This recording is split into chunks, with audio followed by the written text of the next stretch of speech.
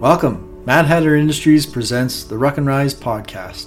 We're your hosts, Ali and Dave Curvin. We're here helping others rise out of their comfort zones, facing adversities head on while providing a safe space to have open, honest, difficult conversations in order to keep pushing forward.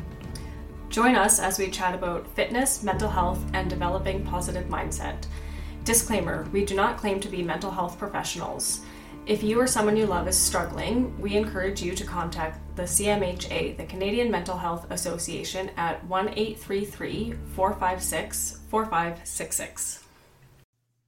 All right, welcome back to another episode of the Ruck and Rise podcast, episode 9. And today we have a very special guest, Julia Shelley, who has a very extensive background. And I decided, because this is sort of last minute, I didn't do a big bio about Julia. I thought she could kind of do a little intro for herself. Sorry to put you on the spot, Julia.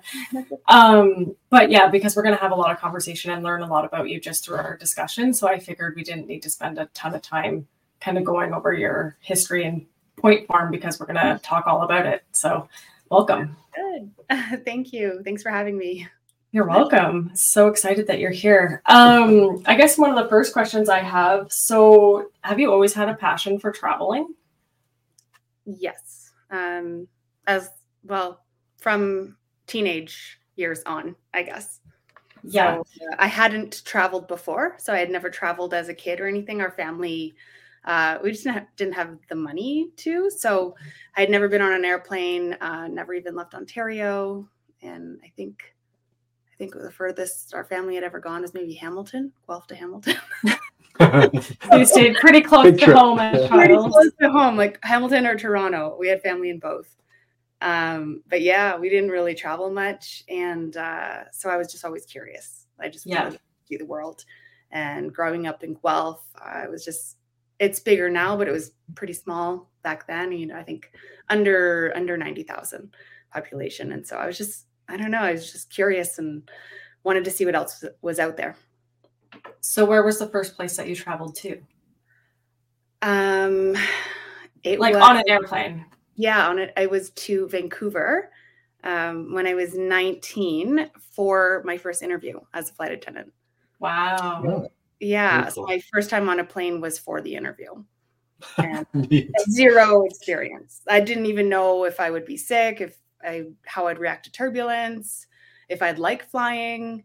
And I had a connection in Vancouver at the airline I was applying for. And I did have a connection in Toronto, but it was bigger and it was harder to get in. And so I heard from the Vancouver office first. So I actually bought a one-way ticket because I couldn't afford the two-way ticket. Sounds about right. So for my first time on a plane, I'm like, well, I'll just buy the one-way ticket and I'm sure I'll get the job. And then I'll figure out how to live there after, not realizing how expensive Vancouver is. So it was not well thought out.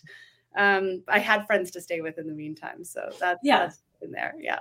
So it all worked out. So did you kind of feel like becoming a flight attendant was a really good way to kind of do the traveling that you wanted to do? Is that kind of what led you into it?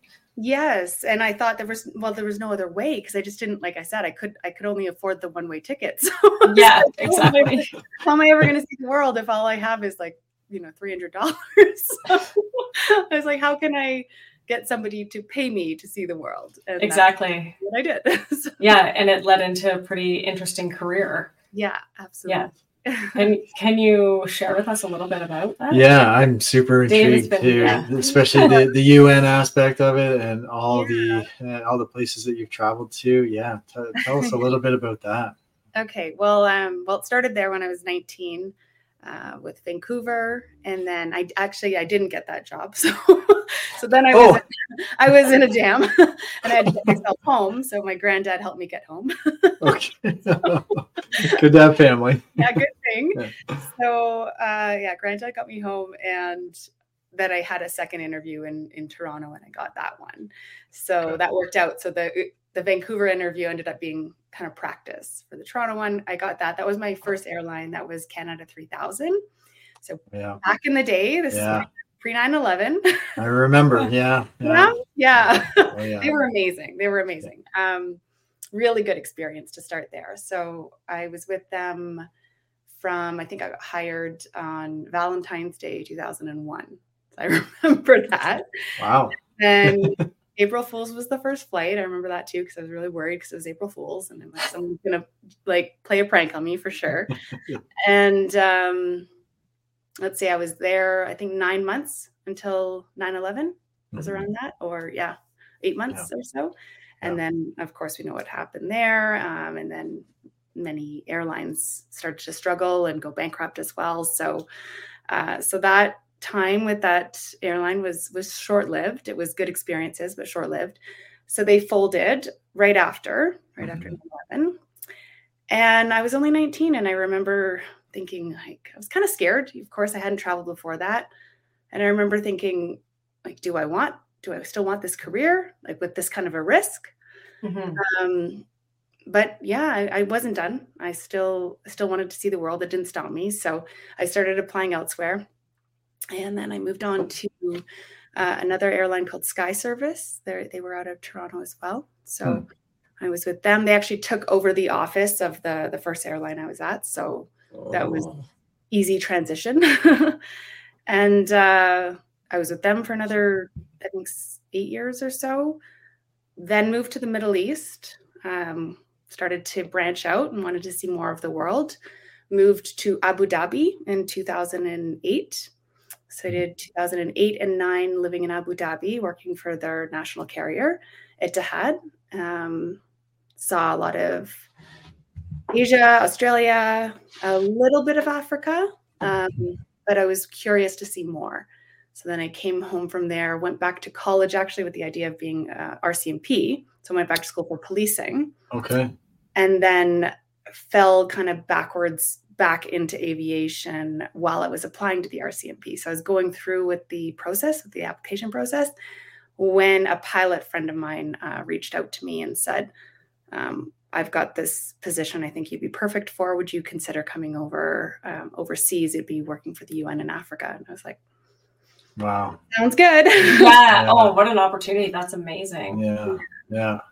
And that's quite an extensive process, RCMP side, even like going through that whole process. So I can just imagine, having opportunity to continue to travel and then also be, overseas pitching with UN. It must have been amazing.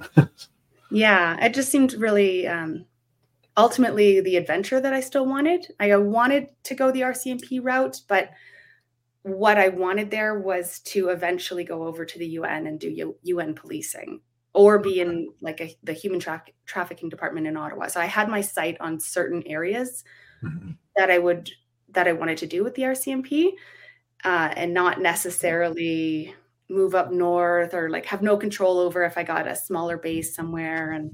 And so I struggled a little bit with that. I knew that was part of the process, but I thought, my heart really wants to go overseas. Like I want them to give me the UN eventually liaison officer or something like that, but you don't get that right away. So when this pilot told me, there was a position available like this, I thought that's the fastest way I get to live out this adventure. So let's go. Yeah. Awesome. Wow. Yeah.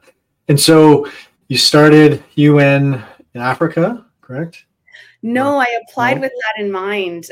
They surprised me. I thought I was going to Africa. And and then right after the training, they said, how do you feel about Afghanistan? What? Okay. Yeah. Where? Yeah. Wow. Okay. So being new, you don't want to say no. And at the same time, I thought, okay, well, this will be some interesting experience. Not exactly what I was expecting, but sure, let's go. So we had 3 bases in Afghanistan at the time: Kandahar, Kabul, and Mazar. And so I didn't know much about any of them. And I had a couple friends in the Canadian Forces. So I thought, okay, well, the best thing I can do is, research with them and ask them if any of them have deployed there. So I had one friend that had deployed in Kandahar as a military police. And so he told me a little bit about Kandahar, and then he kind of warned me a little bit about Kabul. It was probably one of the more dangerous options. Kandahar would be second, and then Mazar. So I was like, okay, and I didn't really get an option of the 3, but I just thought I'd do my research and just kind of find out ahead of time, like what to prepare for. And then, so it turned out they asked me to go to Kandahar for the first year. And then I ended up in Mazar after that. So it worked out well. I'll admit, I was a little nervous about Kabul just because of where they lived. You had to drive quite a ways from the airport to the Green Village. And the Green Village was, I forget, I don't know how long that drive was, but there were many attacks along the way. So, and we didn't have armed vehicles or anything. We were civilians. So we just kind of, take some chances that way. So I thought, I don't know how I feel about that. So I felt good with Kandahar, living inside the base. So yeah. Wow. So, and what years were those? What years? It was 2012 and the beginning of, was it? Yeah, it was 2012 and half of 13 in Kandahar. And then the other half of 13 and 14, I think, in Mazar. Okay. It was a year in each. Mm-hmm. Okay. Wow. Yeah. Exciting. And so following Afghanistan, then where was next for you? Next was Mali in West Africa. Yeah.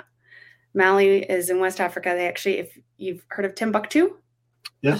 Well, everyone has in some sense. Yeah. So we were flying the Swedish military into Timbuktu.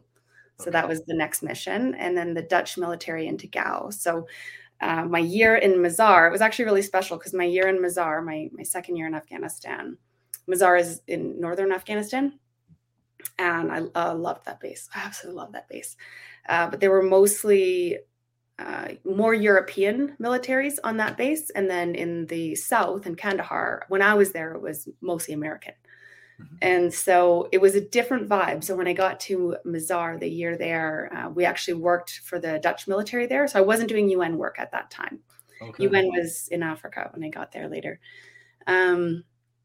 So the year with the Dutch military was really special because I actually, for the first and probably only time, and I did this career for 11 years, I would say that year was the one year that I genuinely felt like I was in the military, like I was part of them.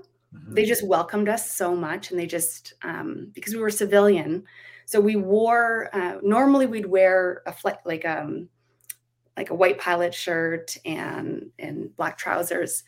That was the one base that they said, no, you're one of us. You need to wear a flight suit. You need to be look like us and everything, even though we're civilian.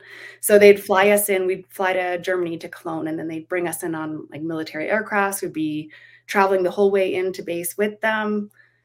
We lived with them. So in their dorms and everything. And we did everything. We did all the events and all the socializing and all the things that they would plan, we would do together. So I really loved working with the Dutch military. So we spent that year together. So when I moved to Africa next, and it was with the Dutch and Swedish, it was really special because it's it was the second war zone with the same people. So I'd see them come in.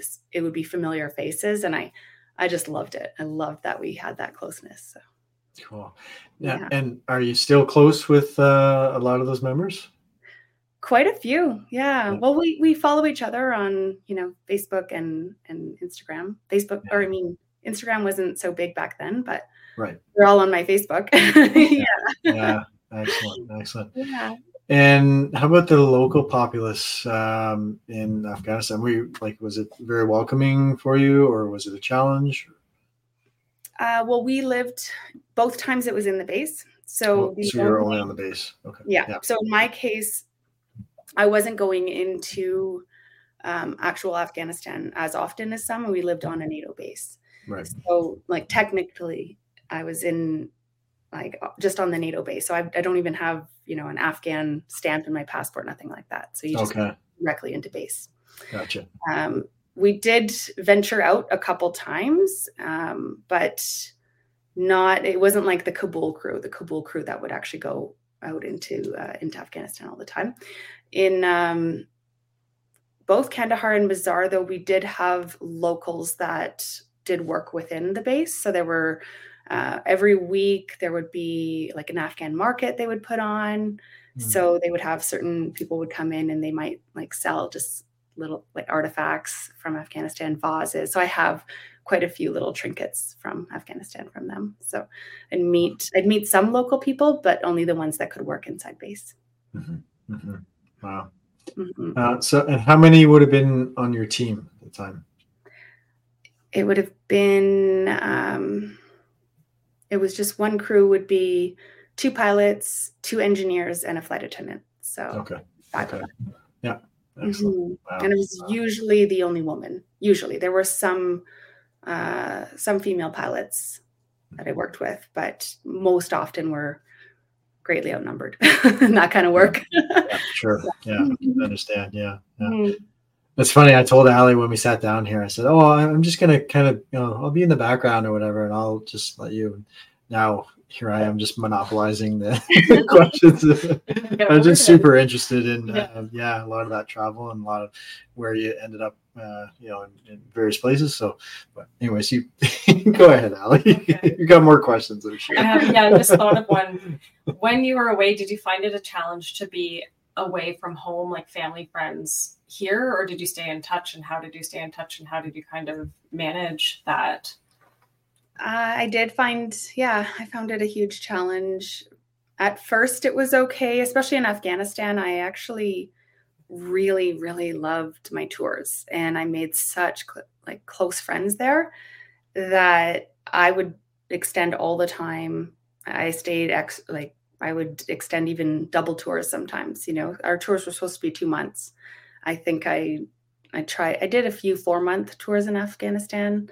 And then when I got to Africa, I think the max I ever did was a 9-month. And we're supposed to be off every 2 months, but they always ask you to extend. So it usually works out to be much longer. So it was hard when we would do long extended tours. And then it was extra hard if you wanted to make the most of your time off. So a lot of us would end up traveling on our time off. So if you did that, then you might not come home for like 7 to 8, 9 months or something like that. So that would extend it quite a bit, but it was also a really good way to see the world and make the most of it. So, I did that as much as I could. And I kept in touch with my family often. We had lots of video calls. But you do start to get out of touch when you're traveling like that for so long. It starts to become such a regular part of your life that people actually kind of stop inviting you to things because they forget, because you're just not around. Yeah. So there was a big chunk of that time where I would come home and I was actually more lonely if I came home because people would forget about you. They wouldn't invite you to anything because they're not used to seeing you. Yeah, they thought you were gone or something, right? They weren't used to extending that invitation. And so then all of a sudden you're home, but everybody's kind of doing their own thing. And you're like, oh, okay. Exactly. So I was just, I felt like I was kind of just out of it with my friends and family at home. And then there was a little bit of as you can imagine, the things you see overseas, you're different. You change. Yeah. We all do. And we didn't really want to, I know many of my friends overseas felt the same way. You didn't really want to stress out your family or your friends with certain things you might see or experience overseas. So we would really just become close with each other. So if there was somebody you needed to talk to about something that happened on base or certain attacks or anything, we would talk to each other. So I became so close with people on the base, like either my crew or the Dutch military or whoever I was based with. I had really, really close friends on base. So it kind of starts to put a bit of a wedge between you and your family when you extend on so many tours for that long. So yeah. And if they're coming or kind of expecting you to come home the same, whether they even realize, whether or not they even realize that that's what they're expecting. But when you come home after experiencing different things like that, it is going to change you for sure. But if they're sort of expecting you to be the you that left before, and then if there's not a lot of talk about it, then everybody's just sort of left maybe a little confused feeling. Yeah, so, definitely. Yeah. And I'm sure for you too, to have to experience that and then feel like you couldn't open up about it because you were trying to protect them from the stress of it, which makes total sense for sure. Yeah. Yeah. You want to protect them. And at the same time, you start to adapt and get used to it, which is kind of messed up. Now that I'm out of it, I'm like, oh, okay. It was an adjustment coming home for sure. But there were times where I thought, oh, I can't tell people because if I told them what we see or do over there, or the kind of danger that we can be in, not all the time, it's not always like that. There's been great tours where, nothing happens. And then all of a sudden the next tour, you're like a reminder of where you live, a really fast reminder. And when that happens, you'd want to tell people, but it made more sense to tell people you worked with because they understand. But at the same time, because it's 50-50, it's like one tour would be chaos and then the other tour was awesome and we're going out and experiencing the local culture and everything. I didn't really want to scare my family, and I didn't want the pressure that if they knew about the dangerous tours that they would immediately go, you got to come home now. Yeah. And I didn't want that pressure from them. Yeah. So I chose not to tell them because I was like, no, like they're not going to get it. So, yeah, that makes sense. So at the time, I mean, it makes sense. You were fairly select with who you, chose to be open with and have those discussions with. Do you find now that you're a little less select, like you're more open to maybe a broader sort of audience to have discussions with now? Yeah, definitely. I think that's what's been so nice about this community because, we met through the collective essentially, right? Which is, I don't even think of them as a podcast. I actually think of the collective as a big group of us that have now become friends online, right? Yeah. And it's not just that podcast because it's a group that is all supporting each other, and your podcast is a part of that too, right? So it's just grown. I think that's the big goal. Yeah. And I think that's the all-round goal with everyone involved, which is great. Yeah, I absolutely love it. And I'm really grateful because I would say that finding many of the people in this group has been kind of what helped me come home and what helped me transition. Because I came home just over a year ago, about almost a year and a half. And it was a real struggle. Like it was really hard. And there's even sometimes that it's still certain things are kind of shocking, but I would say that I have adjusted because of this group. And I've felt supported because of this group, because being a civilian overseas, we're not military, but we experience similar things like on our deployments. We're not first responders, but again, very similar. And we fly many of the first responders and military. Those were my passengers. So we're usually based with them and we're living with them, but we don't have that the same kind of, I don't know if it was like the same kind of people watching out for us or expecting that we might experience trauma or any of the things that people know they experience. People know first responders and military, like, that's part of the job. But you wouldn't think that for like a crew, an airline crew, because while yes, we would in situations like 9/11, of course, but you wouldn't necessarily think that they're going to be going over to war zones, but you never know. So it's kind of hard to explain my job to a lot of people. I'm like, I'm a flight attendant, but it's not the flight attendant that you think. Like I don't actually serve food. It's a way different thing. I check guns. Yes. Yeah. I honestly think I would say you're safe to say you could include yourself in any one of those realms, military, UN, whatever, designation you want to put it in.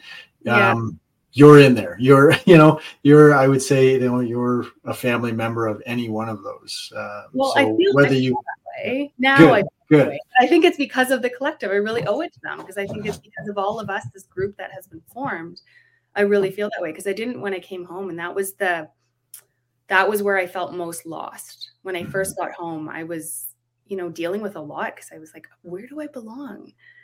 Like, there's nobody else here like that has been through that it's not common. Like, it's not like my group of people hang out at the Legion, or you know what I mean? Like there's not a group of us. I was like, where are my people? And then I found them.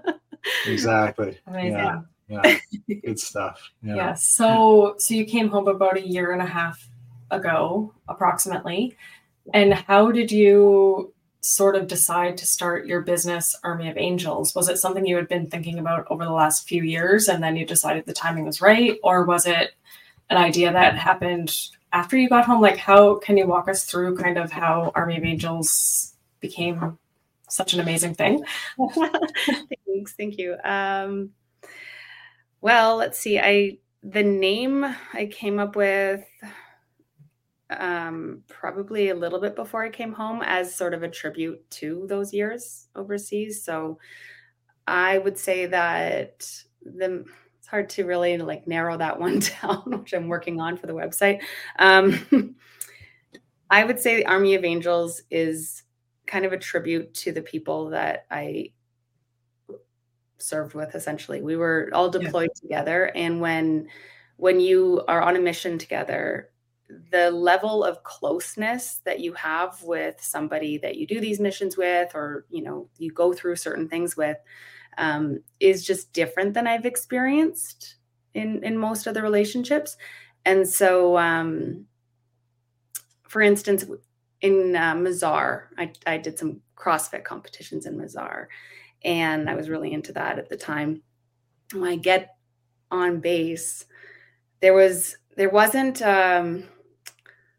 any kind of hesitation to go up and talk to somebody because I saw another woman on base. Like if I saw another, especially like somebody that was really into the gym or really into these competitions or anything like that, we were so rare that if I saw another kind of active, sporty woman, I didn't beat around the bush. We weren't shy to make friends.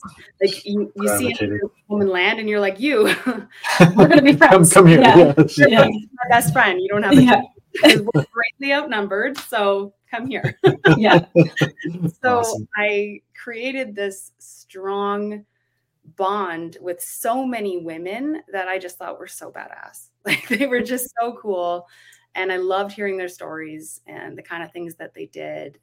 And so, over the years, I had more close guy friends because of the nature of the work. But I would say when I met certain women that were also like active and had similar hobbies to me, we just bonded like you wouldn't believe. And so when we went through rough times together too, they're like my angels, right? Like we relied on each other.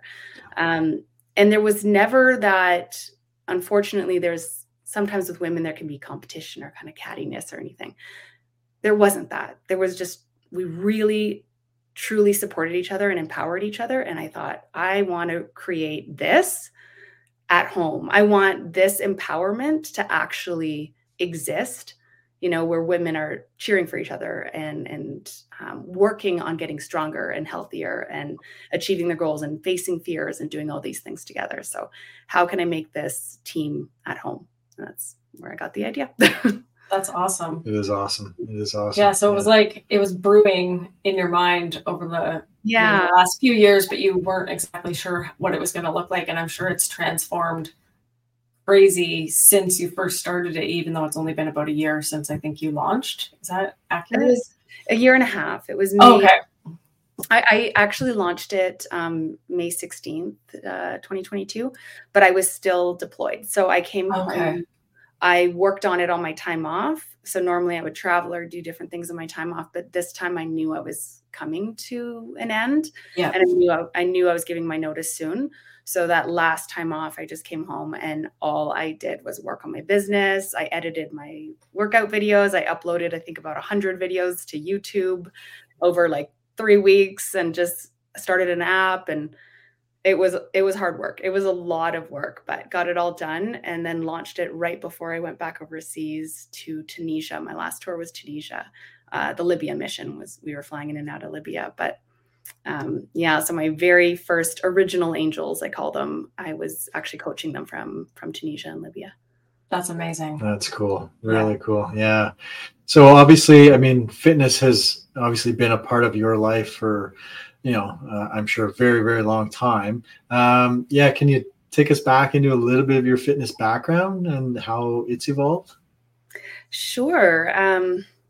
I wouldn't say that I was very athletic growing up. I did gymnastics when I was younger, and then just your typical, gym class stuff. Yep. That I wasn't like, I wouldn't say I was any kind of impressive athlete whatsoever. I love gymnastics. That was it. I was really taken with gymnastics, and I liked track. But no, I never really joined many of the big, teams or anything like that. I always found that any sport that I liked involved just me pushing myself to my personal best. So that's what I loved about gymnastics. And when it came to like gym class or track or whatever, track I excelled at a little bit, but I was never really pushy in team sports. Like I liked taking part, but I wouldn't say I wasn't as competitive with other people, but I'm very competitive with myself. And that's continued. My entire life has been like that. So, so from gymnastics, trying to think what's next. I think in my 20s, I got into running a little bit when I was training to apply to the police. I got into running, and then, just was preparing for the RCMP and OPP and all the fitness tests. I was a volunteer firefighter for a little while too. So I trained for FireFit. And so I got into FireFit and like police testing, but that was it. That was the reason I got into fitness, was for police and fire. If it wasn't for that, I'm not sure. I think I would be somewhere close to this now. Like I probably would have discovered it eventually, but that's really what started it, was those applications. Wow, cool. Yeah. I can relate to what you said about like being very competitive, mostly just with yourself and enjoying a group sport. I do enjoy a group sport, but I could care less if the team wins or not. I'm only competitive with myself. So some people don't like to play sports with me because they're like, well, it seems like you're not trying. And I'm like, well, first of all, I'm not super athletic, actually. Right. I'm really not. I don't have an athletic family or background. I only got into like lifting and running and stuff I think I was about 25 when I started to take it seriously. Yeah. And I'm now 37. So, I mean, I've been consistent for a long time now, but growing up, I mean, I liked sports, but I wasn't super good at them. Yeah, I was the opposite. Not the opposite, but it's probably why we mesh so well, because she has that non-competitive aspect and just competitive with herself. But I was quite competitive growing up, and did all the team sports, but also very competitive with myself, like both of you. But I certainly also enjoyed that team atmosphere and being competitive with other teams and other athletes and all that. But it's neat to kind of connect and mesh with individuals that are competitive with themselves, but they could care less really about winning or losing when it comes to some of the small things. And it's good. It's good. It's a nice change.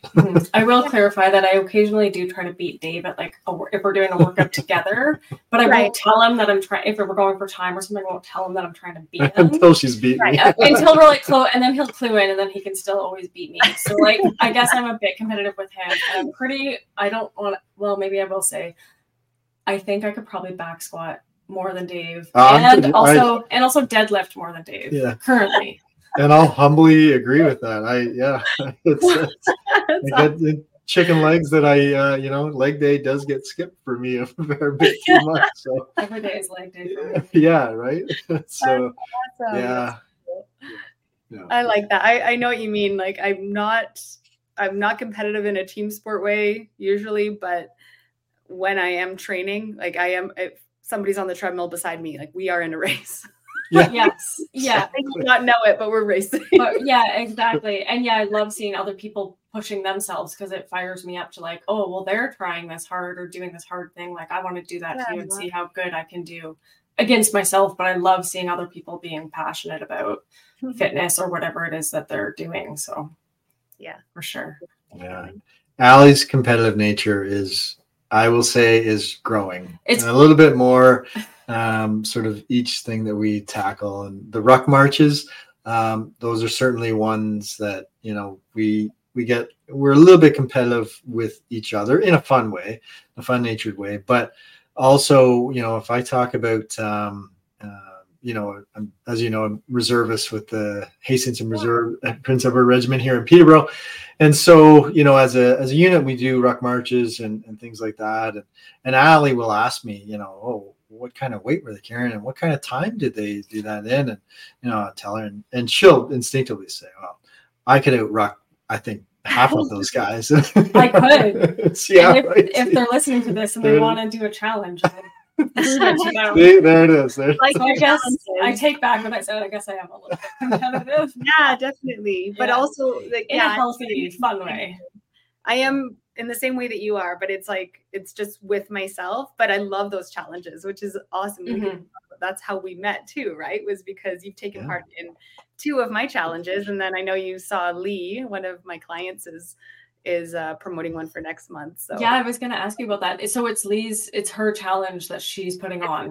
Yeah, she's just but she's been a client of mine for a while, and we still kind of like promote each other and everything. Oh, for sure. Yeah. People. So I'll probably take part in that with her as well, as much as I can.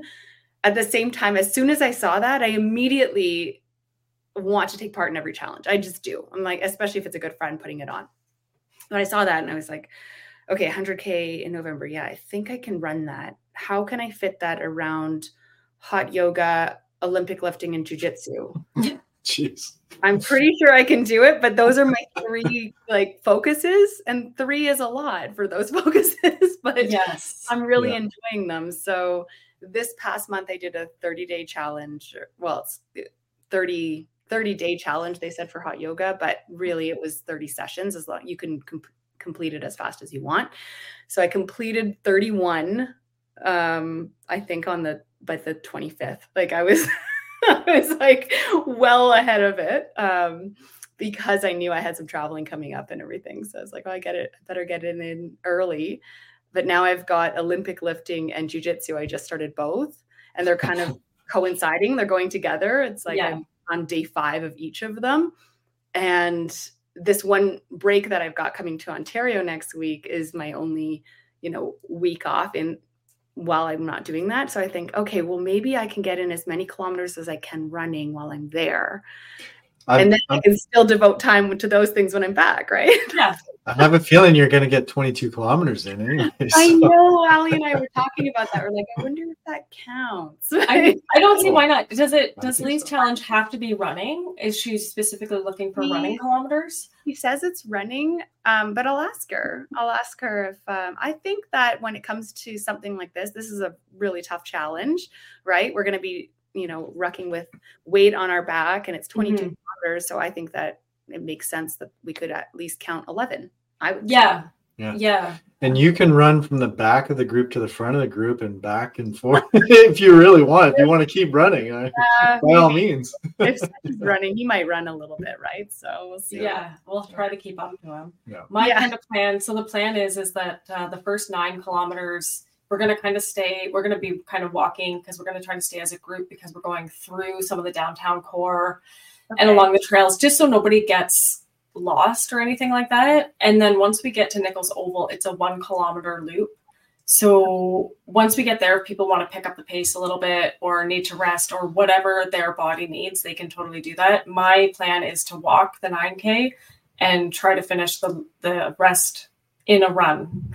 That's my game plan personally. Yeah. With the weight, how much weight? With weight, my pack is about between 20 and 25 pounds. Okay, because I was trying to think about that too. I wasn't sure. I'm trying to remember what it said in the email. It can be as much or little weight as you want. You don't even have to carry a pack if you don't want to. It's open to whoever, right? It's the military members, the serving military members are supposed to have a pack. Yes. Okay. Yeah. So the weight. Yeah. So for past or current members, we're trying to encourage minimum 35-pound rucksack or backpack. whatever you're comfortable with. But in all honesty, we want to avoid the risk of injury, right? And so safety is number one. And there's a bigger piece to the goal, and that is the awareness and attention that we're bringing to wounded warriors and to what we're trying to achieve and the message that we're trying to get out there. I think that's kind of the bigger picture. So I'm so happy that so many people are participating. I think we'll have over 50 on the morning of, which is amazing. And if there's some individuals that aren't comfortable with the weight on their back, then it's all good. You're out there, you're participating, you're helping the cause and spreading the awareness, and that's the bigger piece in my opinion. So definitely. Yeah. But I'm sure we'll get a bit of competition going. It sounds like we're going to. Yeah. At least the four of us. I say that for everyone else, not for this group right here. Yeah. We'll be rocking it. Yeah. I actually prefer to run with a pack on. For some reason. I've heard you say that before. So that's I have, but I've run with a weighted vest sometimes, but it's walk run intervals usually. But it's only a 12-pound vest. So it's still 12 pounds is still 12 pounds. Yeah, that's okay. I mean, I feel like I could do more. I have an 18-pound and a 25-pound, but the 25-pound is way too clunky. I'm not running with that on. Yeah. And the 18-pound maybe, but not much. It's just because it starts to get clunky, and then when you're running, it's like jumping around on you. Yeah. That's the only reason that. Yeah, and you might not want to travel with those. No, I don't. I've traveled plenty with the 12-pound. I would actually bring that on my tours. Yeah. It went overseas to Africa many times. It's been all over. I think it's been to at least 20 countries. It's a hassle for sure. It's traveling with a vest. People aren't usually a fan of you wearing a vest on an airplane either. So it's that's a good point, right? Yeah. I don't like that. So, word to the wise, if anyone's listening to this part, get a colorful one. Mine's blue. So if you're going to get a vest and you're going to travel with it, get a colorful one because that usually helps. Big time. Are you bringing it for this week? So I might just fill up my pack with a bunch of water. Mm-hmm. Yep. Yeah. We'll see. Yeah, we've got extra weights we could pack with some clothes around just to make sure that it's not jumping around, but we've got stuff. Yeah. We'll hook you up. That's right. Okay. I think I'd like to aim for, at least 20, but we'll see. We'll see what we can find. Might as well. Yeah. Yeah. Oh, yeah. Yeah. Yeah. Amazing. So you are a certified yoga instructor. Yeah. Yes. Yeah. I see what you're doing lately too. That's awesome. Yeah. It's very fun. Actually, it's interesting. I had been kind of thinking about it for on and off for a few years, to be honest with you. And I just kept putting it off and thinking it wasn't the right time and making excuses and whatnot. And then the first time that we interviewed Satch, actually, it got me, I don't know, I can't remember exactly what he said in that interview, but I know that after our interview was done, I went upstairs and looked up the program that I'd been wanting to take and applied for it that night. So really? Satch got me all. I didn't even know that. Yeah, Dave was at work and I was like, I'm applying for a yoga teacher program. He's like, oh, okay, this is the first I've heard about this. And so it started about a month ago. It's a 9-month program and I'm about a month in. Yeah. It is all online, which is amazing. And also you can work at your own pace, which is really good because you can work it around your schedule.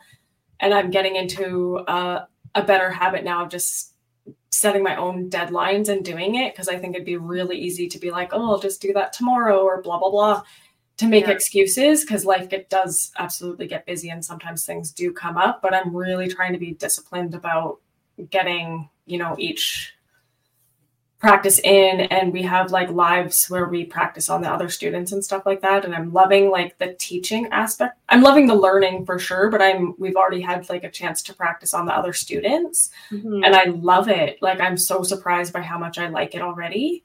Awesome. I don't know why it surprised me, but it did. I still am surprised. Natural teaching. But I really, really am enjoying it. And the goal is to graduate in June with everybody else kind of in my program. So okay. Yeah, I'm excited. Yeah. You're not rushed. You don't have to graduate by a certain time. You don't have to, but because I am a little bit type A too, like I just kind of have a goal and just want to keep the momentum going. That's good.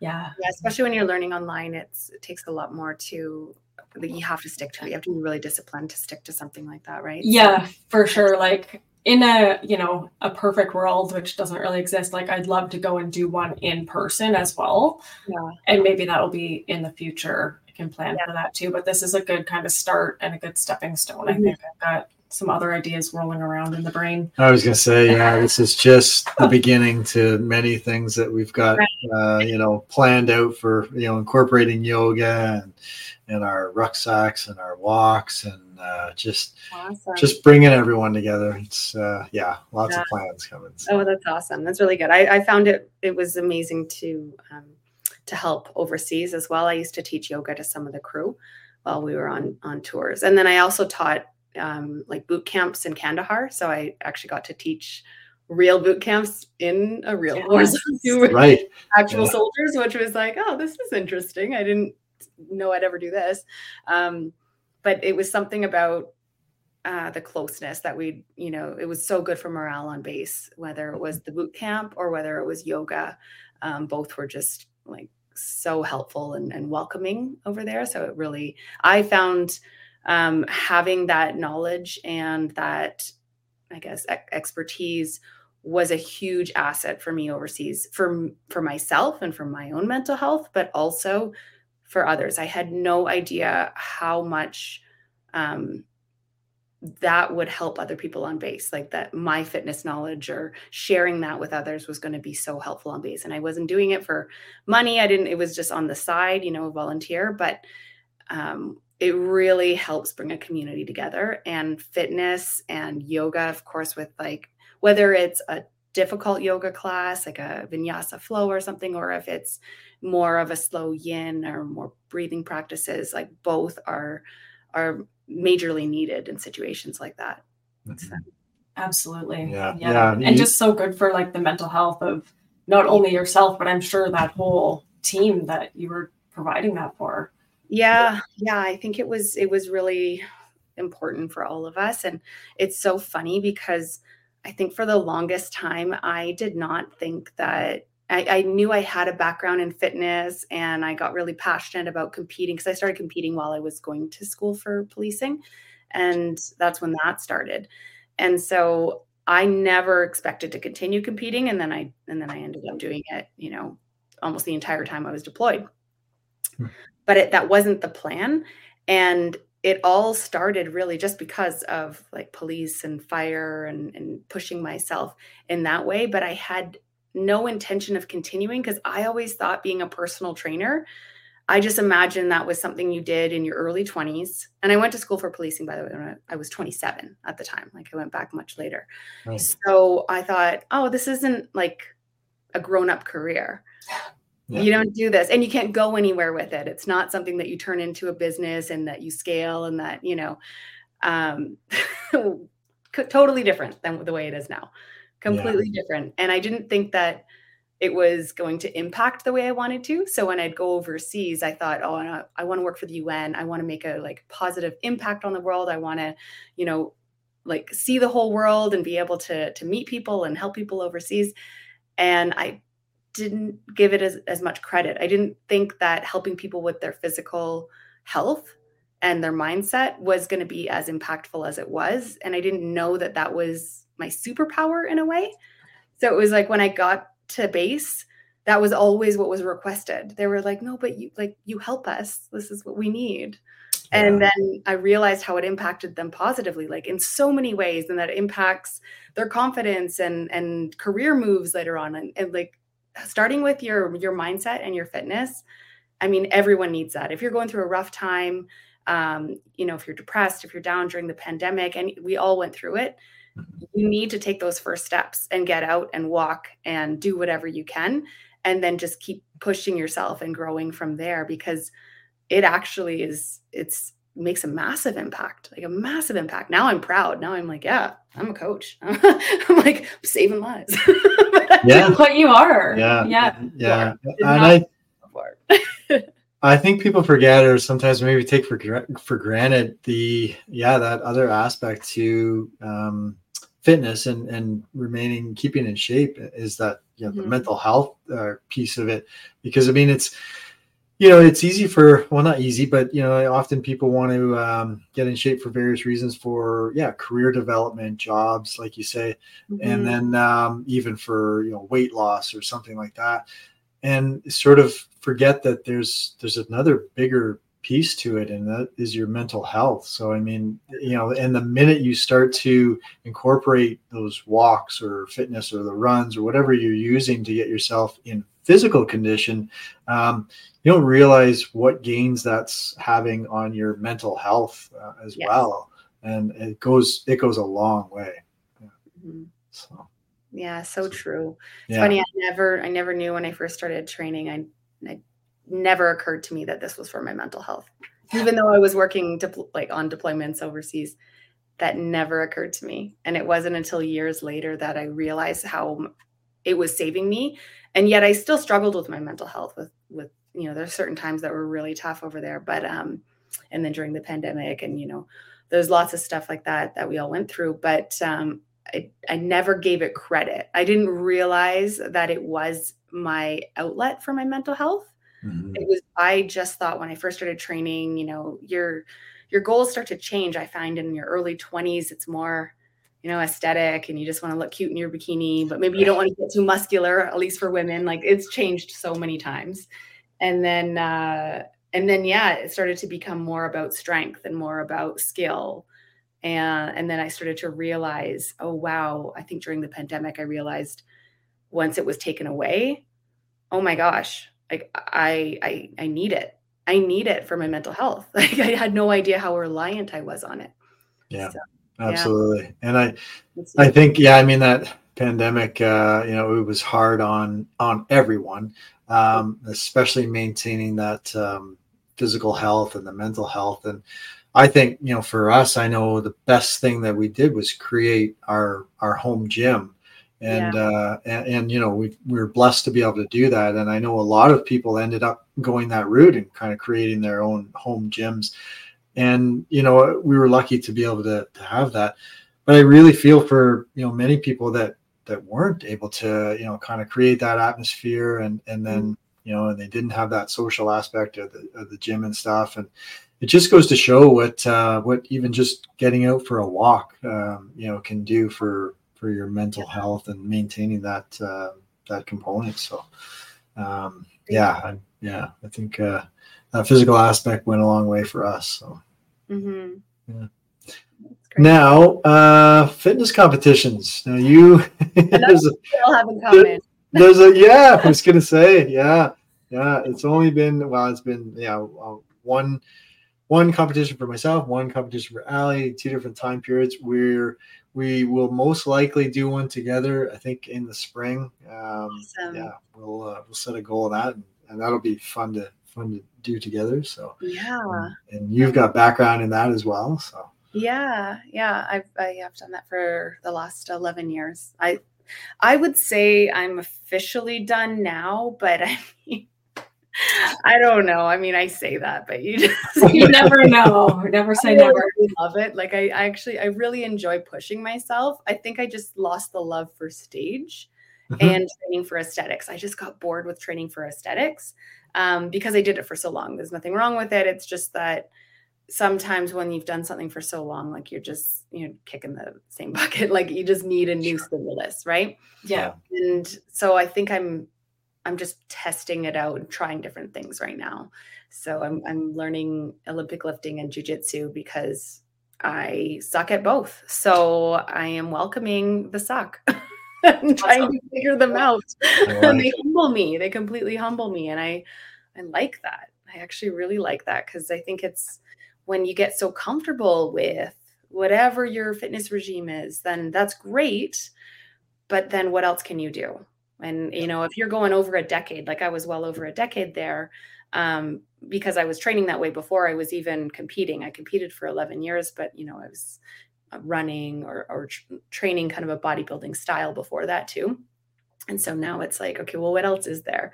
Like, what else can I do? I've worked on that for so long, and I could always come back to it. But right now I need something. You're exploring. Yeah. I think it's amazing that when you were away overseas all the time, you were training for your shows during all that time. Because it's not easy to prep for a show, and we did it while we lived in our home. The meal prep alone. Yeah. So I just think like, holy, that's just incredible that you maintained all that. Well, thanks. And I it's interesting because I think that's one of the reasons I don't have the same desire, because it's like I relate it to overseas life, which I enjoyed those years, but it's what kept me going. It's what kept me in such a positive mindset, and everything overseas gave me focus, a positive focus. And I really enjoyed that challenge because I am competitive in that way. And when people say like, oh, that can't be done, like, that's ridiculous, like you're training with cement, I'm like, yeah, watch me. Let's it can be done. It can be done. Yeah. I have a very close friend of mine who was over in Afghanistan for a couple of tours, and he and a few other guys, they built a rock climbing wall while they were overseas. So yeah, I mean, to hear you say, well, it can't be done, you're training with cement. Well, I mean, they found pieces of plywood, pieces of wood, and they built it, and they found rock holes, and they established it. So it can be done if you really want to have something happen, or you can make it happen. Yeah. And that's what I think I really liked, that part of it. And I liked that challenge to prove it could be done. It's like, oh no, I know I can do this over here. So I really enjoyed that challenge, and knowing that we would always move around. I didn't know for sure where I was going to be. So I didn't want to do it for a few years there where it was really rugged. I was in some pretty rugged bases once I left Afghanistan, and kind of dangerous. So you couldn't travel much. So it was just home workouts.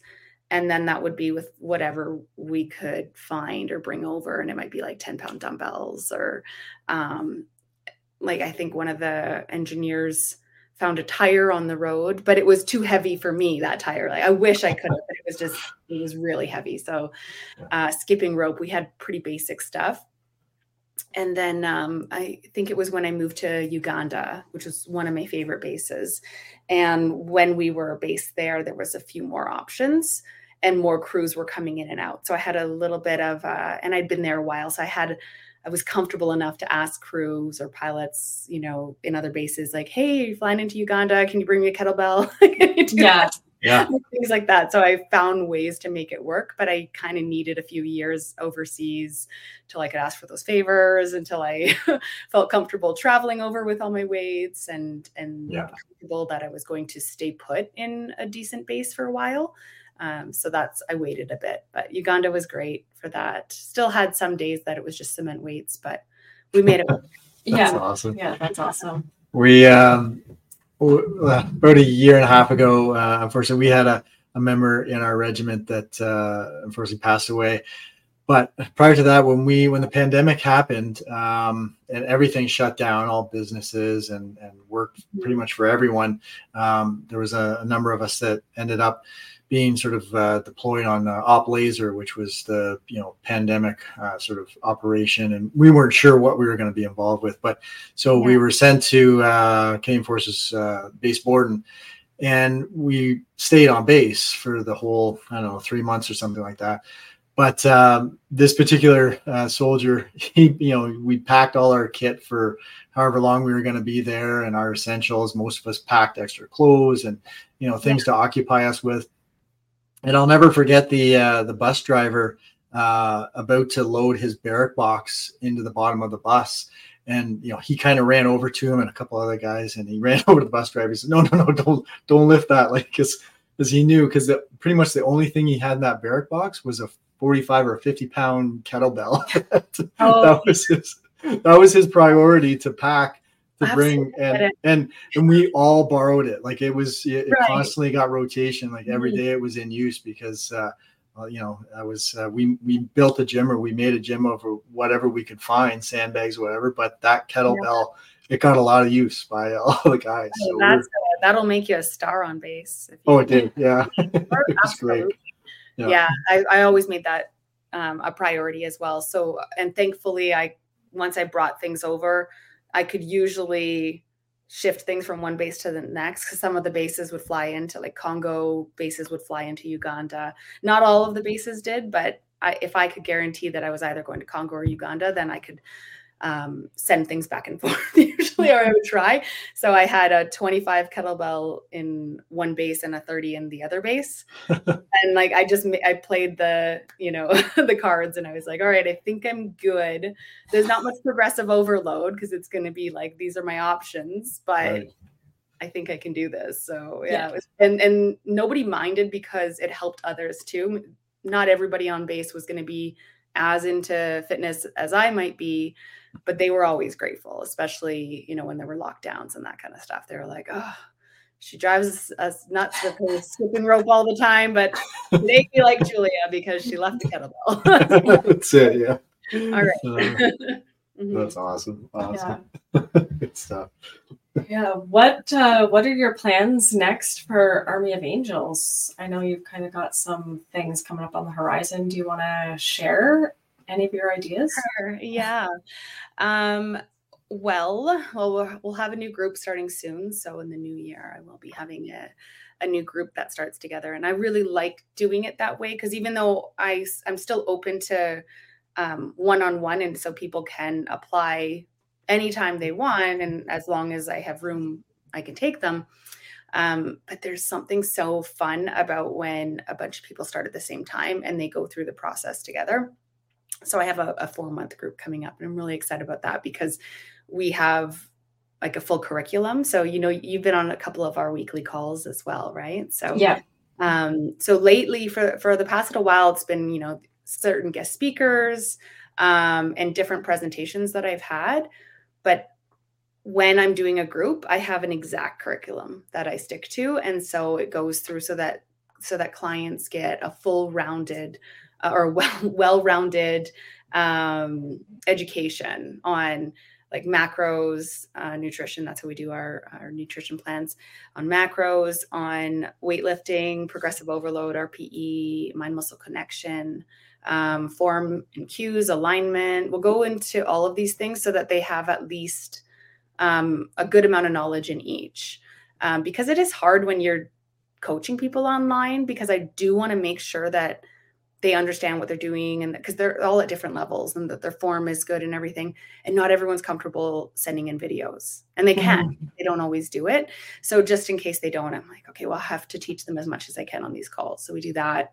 I know I think you were on the Kai York call recently. I was, yes. Yeah. I'm very interested in your retreats. Oh yeah.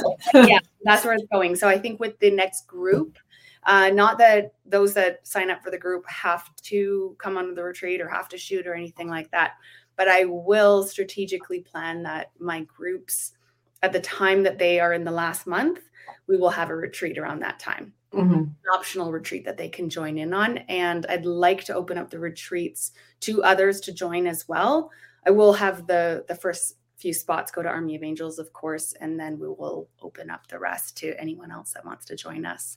So yeah, we've got hopefully 3 retreats next year, hopefully 2 for sure, but hopefully 3. So it's either going to be Bali or Thailand for the first one, in most likely April, end of March or April, but I've got a meeting this week to find out.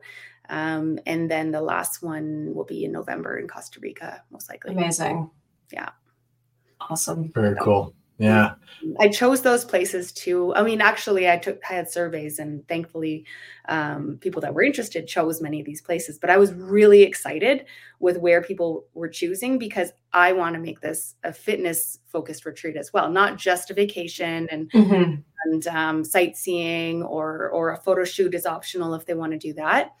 But I wanted to also train people in person, because I coach online, right? So I wanted to have that opportunity. So with Bali, Thailand, and Costa Rica, those are all ideal places where I can get fitness studios or gyms and have access to that kind of stuff. So I want to make it like a little bit of a boot camp too. So we'll have both. Amazing. Yeah, not the worst places to go to. Yeah. Sign me up. Training. Yeah. It's gonna be a lot of fun. Yeah. That's awesome. That is awesome. Yeah. This has been a treat. I mean, I know Ali was obviously very excited to have you on and talk, but for me personally, like I love meeting new people, learning more about their background, where they come from, and then sort of where they're headed. And I really love that, as you say, like through the collective, we're just meeting more and more like-minded individuals that are just out to help people and to help people better themselves and just to kind of better our community. And and so I've thoroughly enjoyed this whole this whole discussion. I feel like we could probably talk for hours and hours. I know we will in person, which is great. Yeah, we'll very soon. I'm excited. Yeah, but this has been, for me personally, this has been quite enjoyable, and I really, really appreciate this time. So yeah, me too. Yeah, it's been amazing. Can't wait to meet you guys in real life. Yeah, in very like soon. a week, less than a week. It's gonna be very cool, very fun. I think I fly in Thursday and such is on Friday or something, but we'll get the car on Friday and we'll come up there to see you guys. I guess we start bright and early on Saturday, or I have to. That's right. We do. Yeah. We do. Yeah. I'll be doing a bit of running around Friday evening, getting things set up and organized, and then early Saturday morning as well. But Satch and I were communicating a little while ago just to kind of go through the itinerary stuff, and we'll sort all that out closer to Friday. Yeah. Right. Awesome. I'm super excited. And that reminds me though, another thing that's changed over the years. Did you guys used to meet strangers and invite them into your home from the internet? It was that has that years? Isn't it funny how the collective, I want to meet all these people. Like I would love to meet so many of them, and Jason, and I met Sean and Seb, but there's still so many people out in this group that I'd love to meet. But years ago, I would not talk to people. I'd say even like 2016, not that long ago. Yeah. But if somebody was sliding into your DMs, you're like, oh, that's kind of weird. Yeah. And now it's like funny, just normal. Yeah. It's funny that you mentioned that. Yeah, I think we're probably on the same page on that one. I don't think we typically would have, said like, hey, come on, we got a room for you here. Yeah, come on over. I know. Yeah. I've done the same. I've had some people come and visit and stay and everything too. And it's like, it's really cool how that happens. In fact, I met such around in person. We met about a year ago at this time in Ontario. But started like on Instagram. Yeah. So it's crazy how that changes, right? So I know. It's neat. It's bringing a lot of people together, and it's great.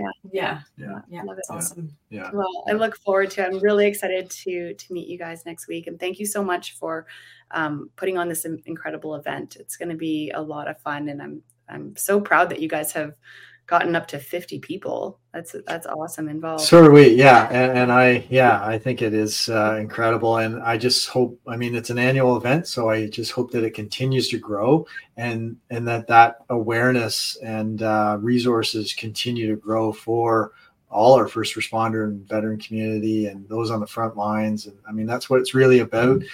And to have, 50 people out marching for this purpose and to bring that together, bring that awareness out there, it's awesome. And it's going to be awesome to see. And that group photo is going to be great. And then, just the attention that it's going to drive for such a meaningful, discussion piece that should be happening more frequently. I think it's great. And again, it'll just grow year after year, and maybe we'll have 100 people next year or the year after. And cool. And this is the second, right? This is the second annual for Peterborough. It'll be I think it's the 7th annual across the country. Again, it was started in Edmonton, Alberta. And then, now there's 7 or 8 cities across the country that are participating. And then there's a virtual one as well. So I just put up on Instagram like an hour ago, we're at across the country, there are almost $50,000 raised towards Wounded Warriors for this. And then, here in our little community of Peterborough, we're over the $7,000 mark, on our way to 10 and then hopefully 15,000. So yeah. Are there many people, are most of the people of the 50 taking part, a lot of them from Peterborough or even Ontario? Or? Yes, there's, I mean, you guys are coming the furthest. That's yeah. I don't think you'll have anyone else from British Columbia or out west on the participant list. Majority are local and local within the Kawarthas. Some coming from Lindsay, and then Omimi and sort of surrounding area outside of Peterborough, but the bulk will be within the Peterborough community, which is great. And by all means, anyone is welcome from anywhere. So it's awesome. Awesome. Yeah. Hopefully we'll be back for many. Yes. Yeah, super. That'd be amazing. Yeah. And we have plans to come out to the West Coast in July. End of July, looks like, For our honeymoon, we're going to come out and visit everybody and have a big adventure because Dave has never seen the mountains. I've never been out West. Yeah. Oh, you've got to. Yeah. I know. It ruins you though, because then you don't want to go home, don't you? That's what I told them. And given my background with mountain biking and snowboarding and all the things that the mountains involve, rock climbing, it's going to be hard to leave. I can already foresee it. It's a lot of fun. And since you're coming in July, was that because for the Operation Pegasus jump? Is that the plan? Maybe it'll be work schedule dependent on my end of things. So far, like in my work, naturally I have a 10-day break at the end of July. But who knows, that could change, and there may be some vacation time open up, and so it may be earlier in July, which would fall on Operation Pegasus, which is awesome. We're kind of hoping for that. But we'll see.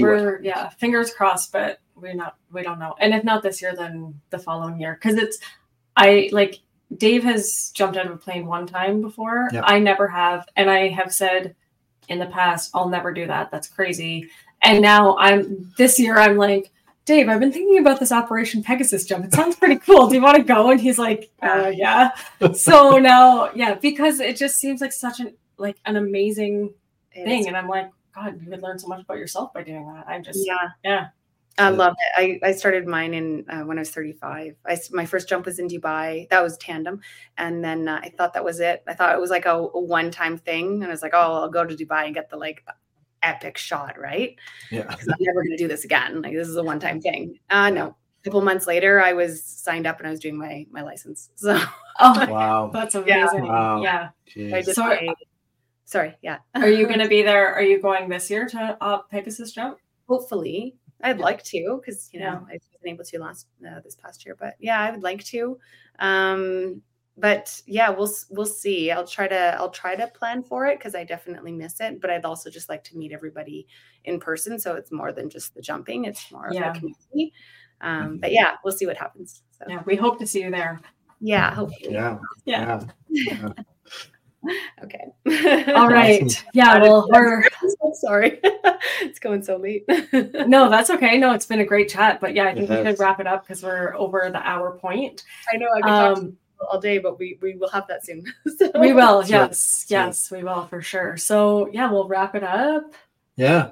We've been so in the past, or for the past little while, we've been ending sort of with inspirational quotes and things like that. And then Allie and I decided we're going to take a different approach, and we're kind of make it sort of fun and lighthearted at the end of our episodes. So now we're opting to give a lighthearted story of, comical things that happen in our day-to-day lives and stuff. So tonight you get to hear about the neighborhood security watch that myself and my crime fighting partner, Josh, our little 7-year-old, that we have. Yeah. So we have newly installed security cameras, around the house and for outside and stuff like that. But Josh, in the summertime, Josh has a little battery operated Jeep that, he travels up and down the sidewalk with. And his favorite thing to wear is his special ops costume that he wears. It's a Halloween costume, but he wears it everywhere. He would wear it every day if he could. So he gets in his little Jeep with his special ops costume on, and we drive around the corner, and we have a pretty busy street, busy road, and he sets up our neighborhood speed trap actually for us. So he's got a little microphone on the Jeep, and I've got photos and some videos and stuff of him, but cars will be coming down the street and he will pull the mic out and start yelling at them. Telling them to slow down. Yeah, slow down. It's amazing. So, be warned, if you guys are driving in our neighborhood, keep it under 50, because we'll be careful. Yeah. Josh will be looking for you. Yeah, you're gonna get to meet him. So yeah. He's wild. Yeah, that's really cool. Yeah. So we thought we'd share that little story with you. But we really look forward to having you guys here in person coming up on the weekend. And once again, really appreciate the time spent on this episode and sharing sort of your experiences and your story, your background, and everything with us, and what Army of Angels is all about. And we look forward to chatting more and just continuing this relationship. Same, me too. Well, thank you so much. Awesome. All right. Thanks, Julia. Thanks, Julia. Talk soon. Bye. Bye.